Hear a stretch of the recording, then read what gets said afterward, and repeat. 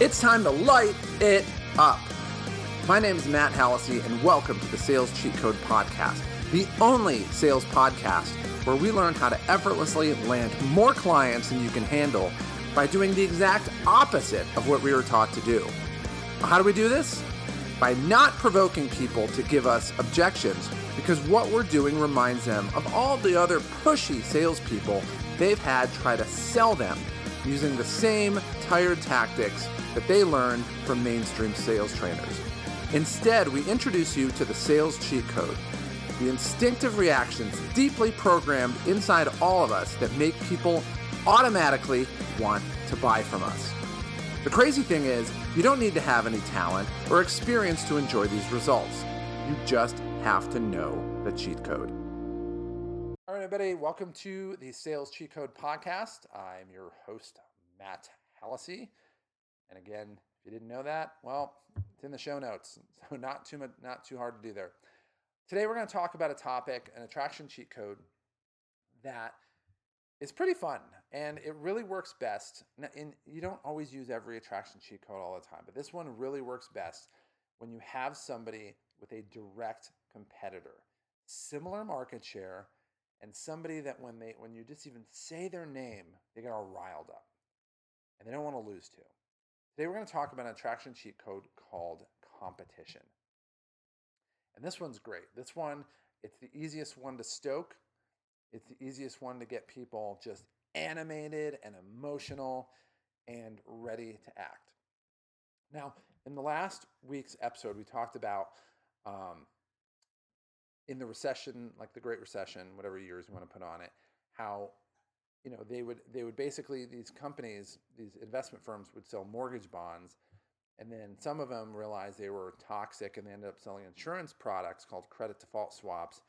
And most of the banks said, no, we're not going to touch those at all because we know we're going to lose. If we're wrong, like we don't even have the ability to measure the risk on those. So like, why would we do that? But if we're wrong, we're going to get screwed. So there's really no reason to do it outside of greed. But even then, you don't have any measurable numbers to define why you're doing it. What happened is, word got around Wall Street that they finally found a bank that would do them, and they were funding an insane amount of insurance products, like a ridiculous amount. And so all of a sudden, these greedy people on Wall Street, and face it or not, whether you like Wall Street or not, there's greedy people on Wall Street, started realizing we're going to be left behind. You get this FOMO, fear of missing out. And they realize, like, if we don't do it, we're just going to lose money. And I remember even before then, I was working in the banking industry, and this was like, 04, 05, somewhere around there, and they were just doing mortgages like crazy. They were doing liar loans, and at the time, we call them liar loans. They were called stated income loans. That's the nice way of saying it. So like you take a mortgage application and tell somebody I make $1 million, and they're like, all right, that's cool, I believe you. And they don't ask for pay stubs. And the reason is because a whole bunch of other places were asking for pay stubs. And so I remember asking some of the people, I'm like, really? We're doing loans? Like somebody could just tell you what they make and you just take their word for it, and you're going to wire like six figures, mid to high six figures off their word? Really?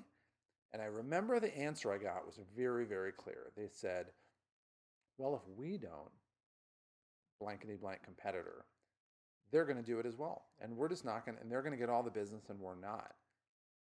And I just was thinking, like, that's a really stupid way of going about things. And it was like one of the senior higher ups in the company. So I'm not going to like embarrass myself and say that to them. But I'm like, that's really stupid. Like, you're doing it for jealousy. Like, really? You're doing it because your competition's doing it. So if your competition jumps off a cliff, there's no company left. Like, it's just going to be no companies out there. You're just going to jump off with them. Like, you don't have any sense of like having your own way of making decisions. Like, you're just going to follow the herd, really. But what's crazy is that's how people do it, right? Any place you go, it's similar to what we're talking. There's a similarity to the attraction cheat code that we called social proof. That people look to others when they're uncertainty on a path to take. They're going to take the path that the preponderance of the group follows, and they're what the group does, and they're going to follow that path. And so with competition, the idea is when you have somebody where there's a direct competitor, like if you're Amazon, you don't really have a direct competitor. So it doesn't really work on that level. Like you can't say to Amazon, okay, well, this is what DHL is doing. They don't care. Like or this is what eBay is doing. They don't care. But if you have, let's say, in an area where there's direct competition in a smaller ecosystem. So let's say that you're in, I don't know, you could say like even New York. You could say like the Jets and the Giants, or the Yankees and the Mets. Although if you live in New York, they're probably not equal competitors. But it's like if one company or one organization does something and it's viewed as successful or probability to be successful, the other companies, they're not starting and saying, okay, well, let's research this as well and see what the numbers are and see if it makes sense for us. They skip all of that. And they just say, well, we're going to do what the other company's doing. And even when it comes to electric cars, like you have Ford and GM and all these companies, and they've made gas cars and SUVs and sedans and sports cars forever. But then Elon Musk comes along and creates Tesla, which I think right now is the highest capitalized, meaning the most valuable car company in, at least in the country, probably the world. And so all of a sudden Ford is like, all right, we're going to make all electric vehicles. Well, I don't really think there's a tremendous amount of, demand for a Ford all-electric vehicle right now. Tesla makes them because that's Elon Musk. Like, he's not going to make a gas-powered car. That's just who he is. Read biographies about him. There's no way in the world he's going to do it. This goes against his ethos. So, but yet they go into this, and I bet you they're going to get their butt handed to them. I bet you Ford is going to absolutely get taken to the woodshed on this. And it's almost like Tesla's baiting them into it. I mean, I don't know if that's the case, but if I'm Tesla and I know how to make better electric cars that are faster than any other car, they're cooler than any other car. I've been in a Tesla. They're amazing. They're just so different. And I can bait Ford into spending billions of dollars in R&D to make a car that, let's face it, if you're buying a Ford, you're probably in the Midwest or in smaller towns or in the Southeast. They're not exactly havens for Teslas. Like if you live in California where I live, there's Teslas everywhere. One of my next door neighbors has a Tesla. It's a cool car. So the question is, what can you do if you have a direct competitor to spur that competition? Think about it.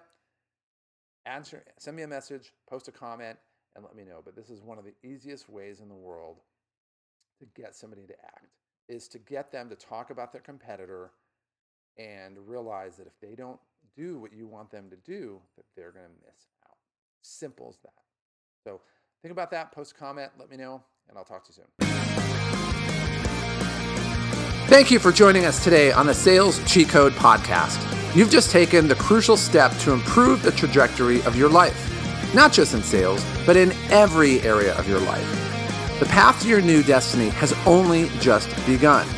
You're already ahead of 99% of your competition because you've discovered the cheat code to sales and to finally take control of your life and claim your new destiny.